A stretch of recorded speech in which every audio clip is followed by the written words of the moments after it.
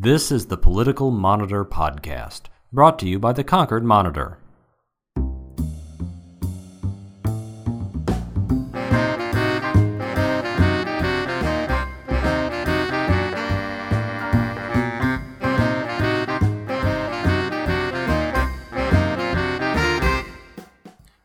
My name's Clay Wirestone. In today's episode, we talk about Joe Biden's decision not to run, Hillary Clinton's testimony in front of the Benghazi committee, and more Donald Trump and Ben Carson than you thought you wanted.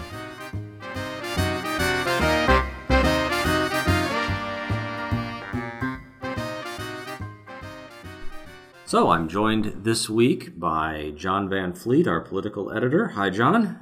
Hi, Clay. And by Ella Nilsen, one of our reporters. Hello, Ella. Hi, Clay.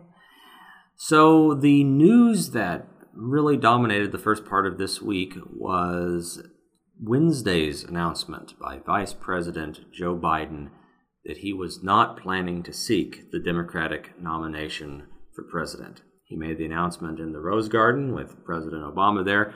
Pretty much the instant he announced that he was going to make remarks at the Rose Garden as opposed to like a rally, let's say, in Iowa, people knew that the game was up, I think. John, Biden not being a potential candidate, what does it mean? It means that I lost the bet, Clay. That's true. We did bet. I had a very personal connection to this announcement yesterday, and I was waiting. And as soon as he came into the Rose Garden, the body language told me that he was not running. And I thought, well, there it goes. I lost the bet. There go your $500 or 50 or 5, depending. It's a multiple of 5. To me, I think what was interesting was actually listening to Biden's remarks, because Biden's remarks did not actually sound like someone who was saying he wasn't going to run for president. They sounded like remarks of someone who was announcing that he would be running for president. Right. It was very much about making the case of, continuing the Obama legacy, supporting people in the middle class, equality for all of these touch points that he clearly cares very passionately about. Right. And at one point he said, I think the big line that everybody took away was that he would like to be the president that, presides over the curing of cancer, or see that happen in his presidency. So it didn't sound like an all-out, at first, a lot of people were saying, for a speech of, I'm not going to run, this sounds an awful lot like a campaign speech. It just sounded to me, and I'm as if he'd certainly given some serious consideration to what a Biden campaign would sound like, what a Biden campaign's message would be. But ultimately, let's just break it down. Why didn't he pull the trigger in your guys' opinion, Ella? Why didn't he decide to run? I just think that, obviously the timing, as he said, the timing was not right. It was a very tumultuous year for Biden with the passing of his son, Beau. But it was very, it was kind of this tantalizing will he, won't he? And for me personally, just in the past couple of weeks, I was just getting really sick of the whole thing because it was every time there was a mention of Biden's name, it was just more articles of maybe there's a sign, but there actually was no sign. So I think that, like a lot of people were saying, kind of the consensus is, at least among sort of the media and consultants, that, it probably is best that he didn't run just for his own, for his own sake, that it would have subjected his family to a lot of scrutiny in a very difficult time, and would have been very difficult to pull off this late in the game. John, what are your thoughts? Why didn't Biden decide to run? Well, he said it was too late. It was almost too late to jump in, and I'm not sure I agree with that. Yeah. I didn't think it was too late, and certainly, historically, people have jumped in later. It kind of brings into Joe Biden is viewed as an authentic politician, right? And so there's been some discussion of how authentic are politicians. Hillary Clinton has been examined under the authenticity light, and it's this inescapable question of when they act authentic, then they get accused. Then it's being they're not disciplined, right? And so if they're inauthentic, then they're cold and calculated, and it's this vicious cycle. And so that circled around Biden yesterday. Was he being authentic, or was he actually using some personal tragedy in an inauthentic way to make a strategic political decision? So those types of questions go round and round. One thing that I did find out yesterday that was interesting, I was told that his son, Beau Biden, actually worked in Concord for a year. He was a clerk at U.S. District Court in Concord for one of the judges, Judge McAuliffe, and that is something that I didn't know. And I did not know that either. It was a very interesting little fact. Well, I mean, and I think the word that I've read, certainly in some online accounts, is that Joe Biden really believed that Beau would eventually be a candidate for president and might even be president himself. So I think, and he saw a lot of his role ultimately as kind of setting that up. But I think in terms of Joe himself, I mean, the man already ran for president twice and never showed a lot of evidence that he was really a great contender for the job. He ran in, 87? He ran in 07 and 08. And I think in both times, there was just not a lot of evidence that he was so Joe Biden that he was not necessarily a great presidential candidate.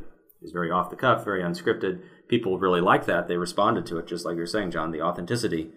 But that only goes so far when you have to raise a lot of money and mount a 50-state challenge. Our own Ray Duckler wrote a story about Biden's decision not to run, and Ray's thesis in this is that it just makes the Democratic debate possibly less interesting. It says, one thing for sure, though, Ray wrote, is that in not choosing not to challenge Hillary Clinton and Bernie Sanders for the Democratic nomination, the political landscape here lost a lot of its appeal. We were braced for an explosion of media and weekend rallies and heartfelt moments and tense times between Biden and Clinton, once part of the same administration. The Democrats are left with a blander product without Biden in the hunt. I wonder about that. I mean, do we feel like that's maybe why people wanted Biden to run, was just that he would add that drama to the Democratic side?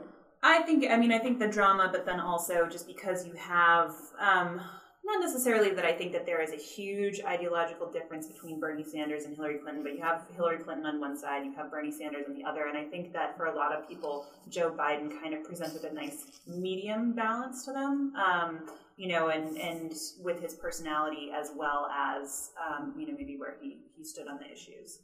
Mm-hmm. John, any other thoughts? Well, yeah, if you look at the Republican side and all the candidates there and the difference in the level of debate, the choices. So I think there may be some Democratic jealousy for the competition that's going on the Republican side, and that Joe Biden would have added a more lively, runoff and a more lively debates. Certainly, now that Jim Webb has dropped out, there's an open lectern on the debate stage. That's true. Well, Lawrence Lessig could always take it. It was interesting that in a recent poll, so the Bloomberg poll, Lessig came out at a full 1%, which was still more than our good friend Lincoln Chafee and even Martin O'Malley, who registered at less than 1%. I wonder how Martin O'Malley and his campaign are feeling right now, because I think that it's the post-debate is not showing any significant bumps for him that I've seen. I don't know if you guys have seen anything different, but... No, I mean, I think, O'Malley had a lot riding on the debate and has a lot riding on the concepts of the debate. So, we shall see. I think, certainly that predominant narrative of Hillary being dominant in the debate didn't do him any favors. And that's, I think, ultimately what people feel about Biden not running, is it ultimately helps Hillary. Right. Because it ultimately clears away like her only real potential establishment challenger. She has a dominating lead in most of the states across the, most national polls, even if she's not necessarily ahead in New Hampshire. I guess, John, that Bloomberg poll showed that she was not in first place here, right? She's not in first place here. Bernie Sanders is still in first place here. But if you look at New Hampshire's impact on the total number of delegates, she can, and this is why there was some speculation that she was going to maybe pass up on New Hampshire a little bit. She could throw away those, and still she's got a clear path to the nomination now. So it is Hillary Clinton is the nominee. Everyone's wondering who's going to be the nominee on the Republican side. Much speculation's been done. The front runner, he had some comments about Joe Biden, did he not, Ella? He did, yes. Yeah, there was just the front runner being Donald Trump. Yes. Yeah, yes. Who else would we be talking about? Yes, Trump. Trump had an Instagram that he just said that he's very happy, and he tweeted out 3 hours ago, "Joe, thanks for not running," with the Instagram. I don't know if you want me to play this. Yes, please. Okay, I'll just pull this up here. I thought he would smile at the end, but he just maintains Trump composure throughout. So here we go. Joe Biden did the right thing by not running, but I wanted to run against Hillary anyway, so I'm really happy. And there you... Note, there's no smile when he says, "I'm really happy." It's just the same Trump face. And speaking of Donald Trump and polls, he, for the first time, is not in first place in one of the polls. An Iowa poll has him in second place behind Ben Carson, and he took the news extremely well. Yes. So, yes, Donald Trump has been bested by the Republican candidate that is the opposite of him, that is the most soft-spoken guy. Well, opposite perhaps temperamentally, right, exactly. If not on the issues. Right. So Trump took the news very well today and tweeted out that too much Monsanto in Iowa's corn is making their brains soft, doing something to their brains. Although to be fair, it was a retweet. He didn't author the tweet. Well, it was a retweet, but it was so. I'm not the biggest on Trump's retweeting practices, but it was a manual retweet. It wasn't just a retweet this person. Yeah. It was quotes and the original tweet, but it was from his account. So somebody had to type that in. It was not just a click to retweet. It wasn't an auto retweet. It was and the exact quote was that Monsanto in the corn creates, quote, issues in the brain. I see. And then later he blamed it on an intern. Yeah. Yes. Which I think would come as a surprise to most people who follow Donald Trump on Twitter, given that it seems to have a very personal stamp from him on it most of the time. Absolutely, and that's he's making his whole brand on Twitter. Yeah, the tweet, I actually really like the second tweet. The young intern who accidentally did a retweet apologizes.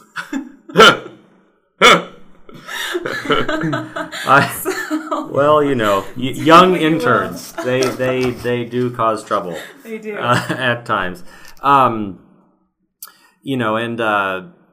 but then getting back a little bit to Hillary Clinton, we are taping this now at about 4:50 on Thursday afternoon, and Hillary Clinton is still giving testimony to the House committee looking into the attacks on the U.S. consulate in Benghazi, Libya. It's going to be, I think she's ultimately going to be in front of the committee for some 10 hours or something today, answering questions from everyone, although I guess the chairman of the committee is Trey Gowdy, who has come under some fire recently for potentially politicizing the committee, politicizing the hearing. But there's a lot of Hillary Clinton out on TV today. Yes. So John, does in a situation like this, what does Hillary Clinton need to do? Basically just keep her head down and not make mistakes? Well, my opinion is that these hearings aren't going to change anyone's minds. That basically Hillary supporters say she did fine, she did great, that these are partisan attacks against her, and the people that have thought that she's basically at fault for what happened in Benghazi, the lack of security, the death of an ambassador, are going to feel that these hearings confirm that. So this is political theater, and the different sides watching it can extrapolate what they want from it. So if the focal point is on Hillary and how she did, then she's going to do great. If the focal point is on the questions and does it verify the evidence that it shows that she's at fault and somehow and to blame, then I think people will be able to see that in it too. Ella, any thoughts on that particular? Yeah, I don't think, there's just been so much, many people in the media have said there's just been so many hearings on this already, and I agree. I don't think it's going to change a lot of people's minds. The sort of the biggest takeaway, what everybody's been reporting this afternoon is more so than Hillary's testimony, it's just sort of been the fight between some of the congressional leaders on the panel, just again over this question of when are we going to stop this? The Democrats saying, this is I think one person called it like a taxpayer-funded fishing expedition, and of course the Republicans pushing for more. So, and it's not the first time that Hillary Clinton has even testified about the attacks either. Right. She appeared in 2013. But the other thing that's important to note about this particular committee, this new one and this new investigation, is that this is the committee that uncovered the fact that Hillary Clinton had been using a private email server. Right. For her work at the State Department. And, kind of above and beyond anything this committee decides or figures out, that email issue is going to, I think, continue to hang around. Yes, absolutely. I think that it's going to, again, it's a very, I think, a breakdown of getting politicized again. But, it's going to be something that, if Clinton wins the nomination, then it's for sure going to be one of the big things in the general election. I have no doubt. Mm-hmm. So, John, anything else you've been tracking this last week in the overall presidential primary contest? Well, I mean, this week was a little bit of a break. Mm-hmm. We didn't see a lot of visits.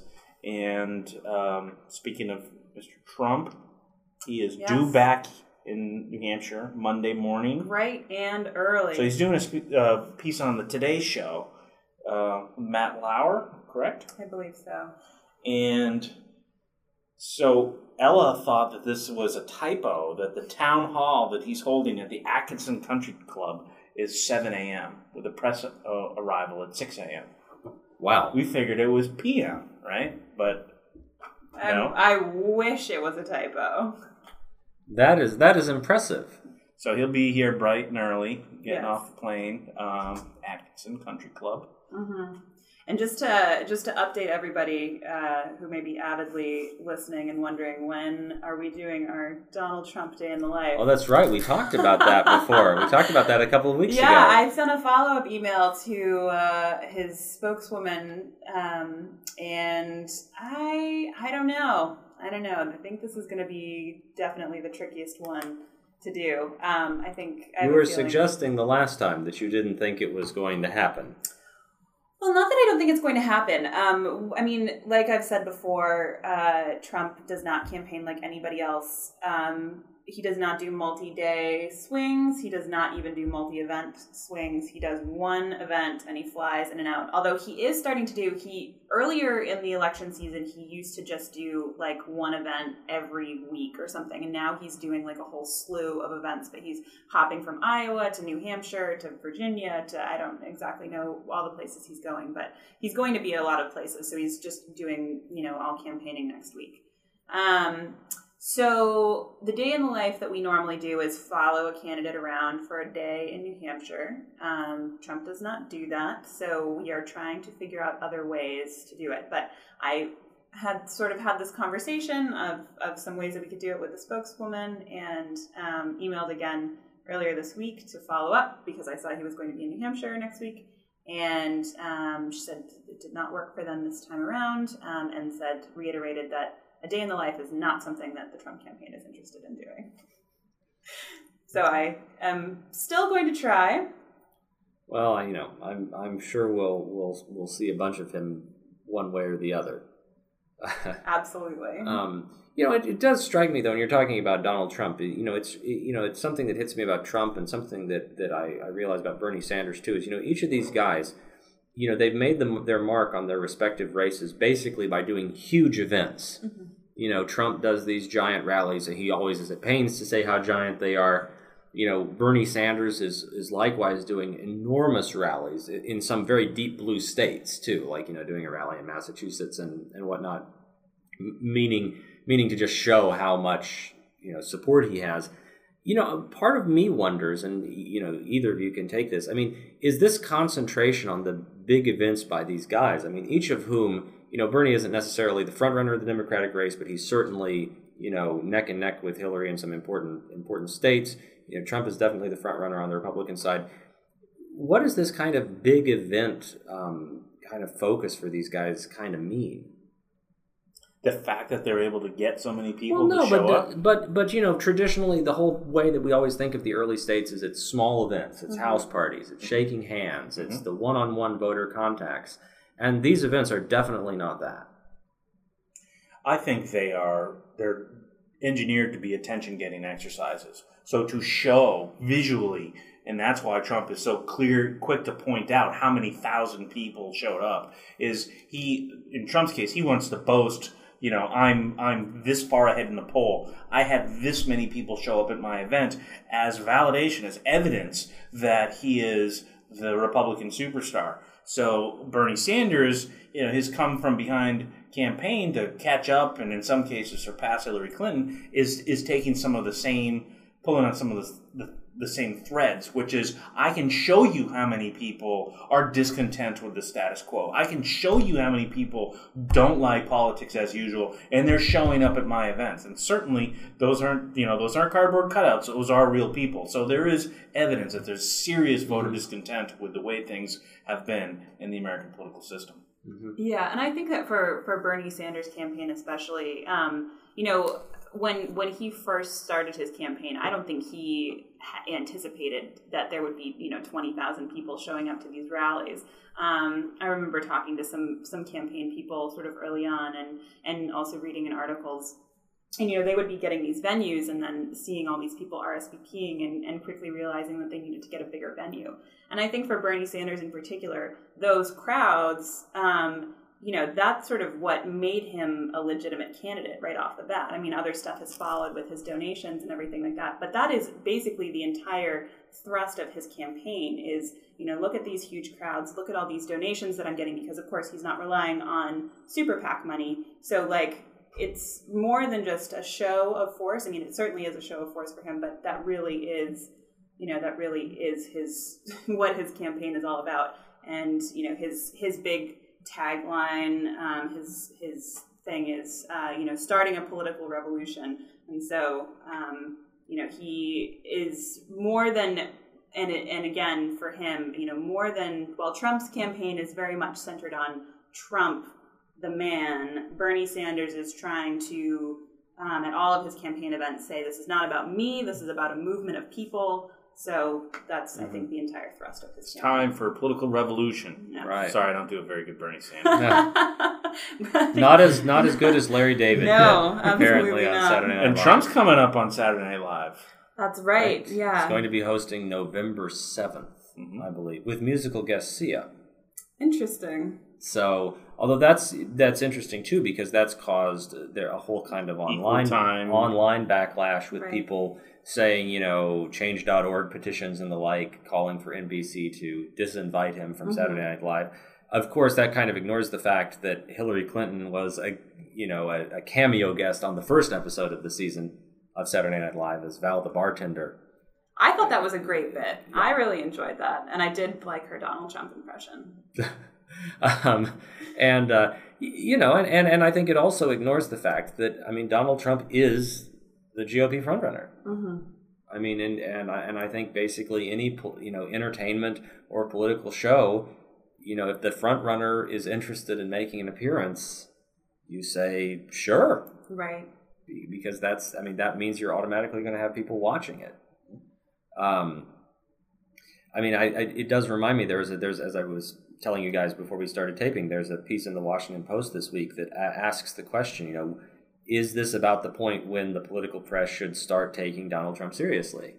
Because certainly for all of the summer and most of the early fall, there's always been this belief that at some point Trump was going to fall behind, that there was no way that this could last. And as the writer points out, he's actually held a bigger lead and a more sustained lead than Mitt Romney did over a similar time period in 2012. Mm-hmm. But at the same time, there's still a lot of folks who will say that Jeb Bush is still the person who's most, well set up to actually be the eventual nominee.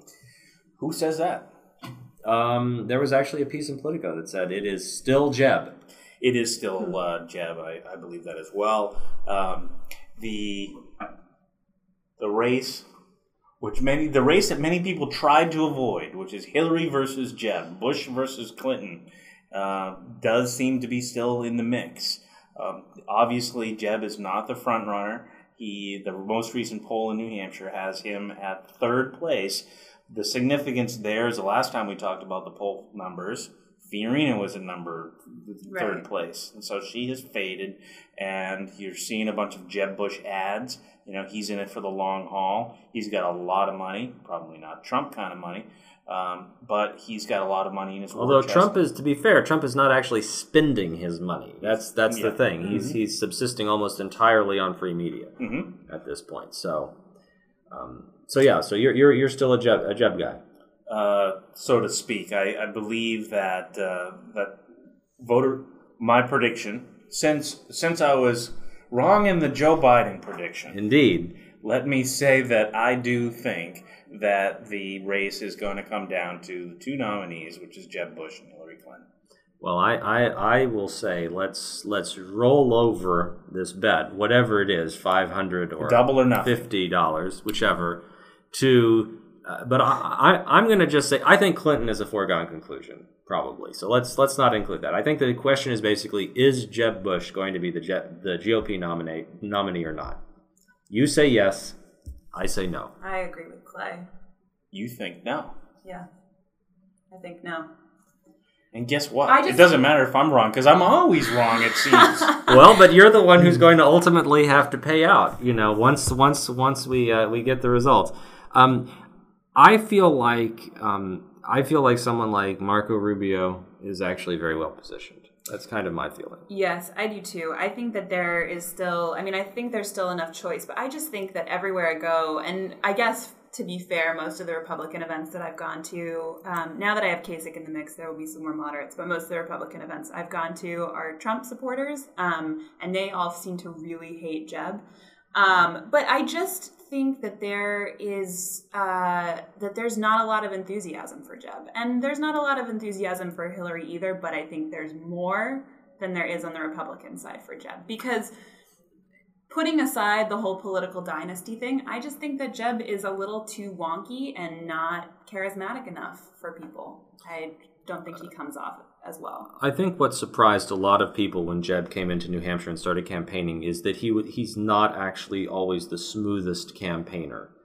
Wouldn't that make him authentic? Well, but I think people expect, if he's the establishment candidate, to kind of be at the ready and avoid obvious gaffes, obvious blunders, such as the whole question about, did he support the invasion in Iraq, for example? And that was something that took him like a week to kind of sort out his response to that. What was it? There was the shooting, and he said something about stuff happens. Right. I think was the quote there. And it's not so much, you can always take a couple of words out of context and lose the overall meaning, but you have to, if you're a politician, realize that, you say something like that, it's going to be able to be misinterpreted. Mm-hmm. And skillful politicians, you don't avoid that 100%, but you avoid like 90% of it, right, or 95% of it. And I feel like Jeb has not been avoiding 90 or 95%. One of the things that I wanted to ask you guys what your thoughts are, because I certainly don't think that Carson is eventually going to win the nomination, but I do think it's interesting, and, obviously Donald Trump is still sucking a lot of the oxygen out of the room, but, Carson has a lead in Iowa, he's second place in New Hampshire. People are definitely talking about him, but I just don't think to the degree that they're talking about Trump, and I'm just interested in what you guys think of him. I think Trump is not Trump. Well, that's You always have a hard time talking about Carson. That says something, doesn't it? That I'm supposed to talk about Ben Carson and I say Donald Trump's name. I think his attraction, as we mentioned earlier in the podcast, is largely temperamental. That is, I think there are a lot of Republicans who are very conservative, but who don't like the bombast of someone like Trump. They find just Trump's approach off-putting, but they like the idea of an outsider. They like the idea of someone that takes kind of non-politically correct positions on things. They like someone who doesn't apologize that much. And Ben Carson is actually all of those things. He doesn't go out of his way to apologize when he says something that a lot of people criticize. For example, his suggestion that a Muslim should not be elected president. He doesn't back down from that stuff. He shoots from the hip, and yet his entire demeanor, his entire approach is so calm, so zen. That I think for kind of that Republican voter, they like that. They like that he's authentic. Well, they like that he's cool. They like that he's calm. They like that he seems to have popped a couple of Xanax before everything he does. I think people they respond to honesty, right? And he is not the magic 8-ball of the political world. You ask him a question, he thinks about it, and he gives you an honest answer. And I think people really, really appreciate straight talk. There's two schools of thought. Well, I mean, the old saying is voters aren't stupid. Some people would disagree with that, but I tend to believe that people aren't stupid. And so when they get intelligent responses to their questions, they gravitate towards it.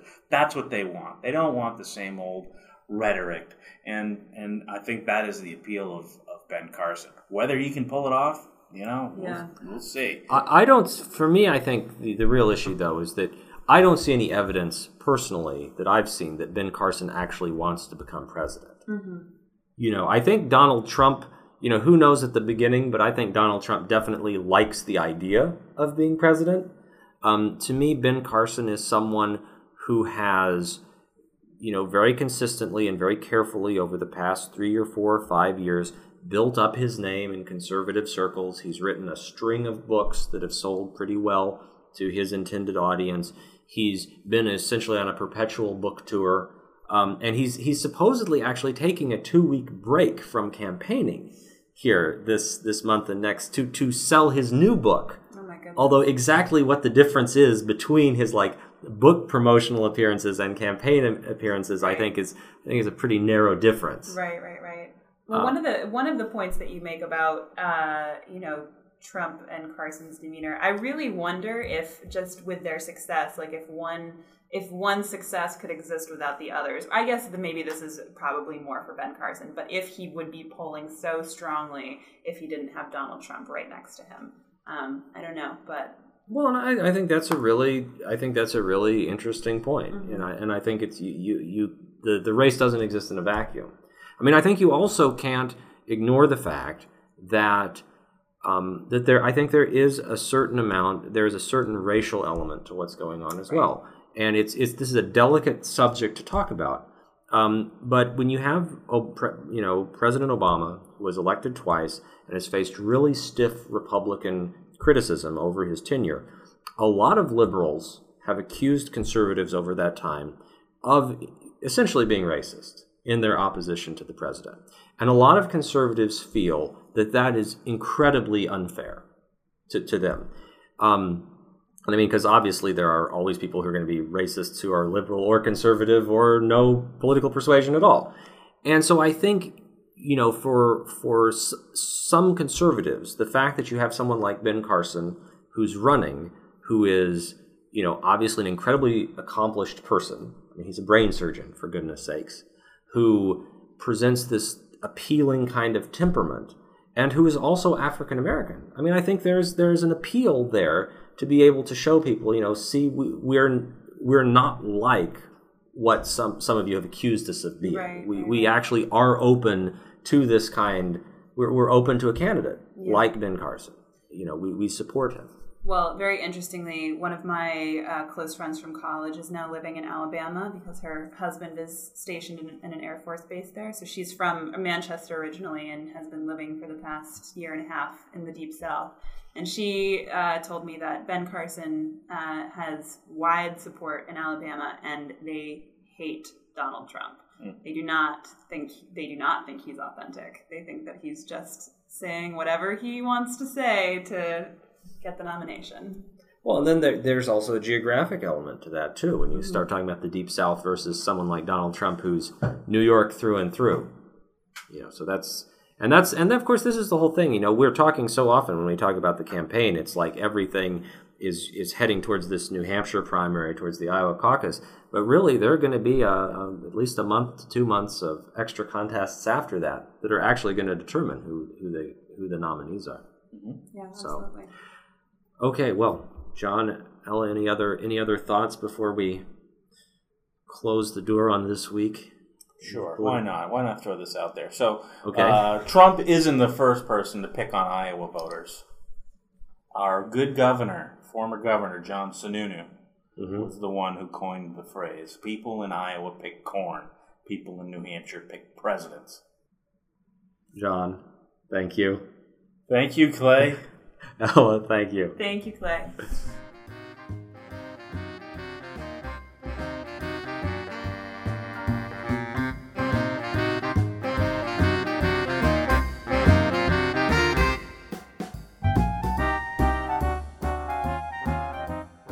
Thanks for listening.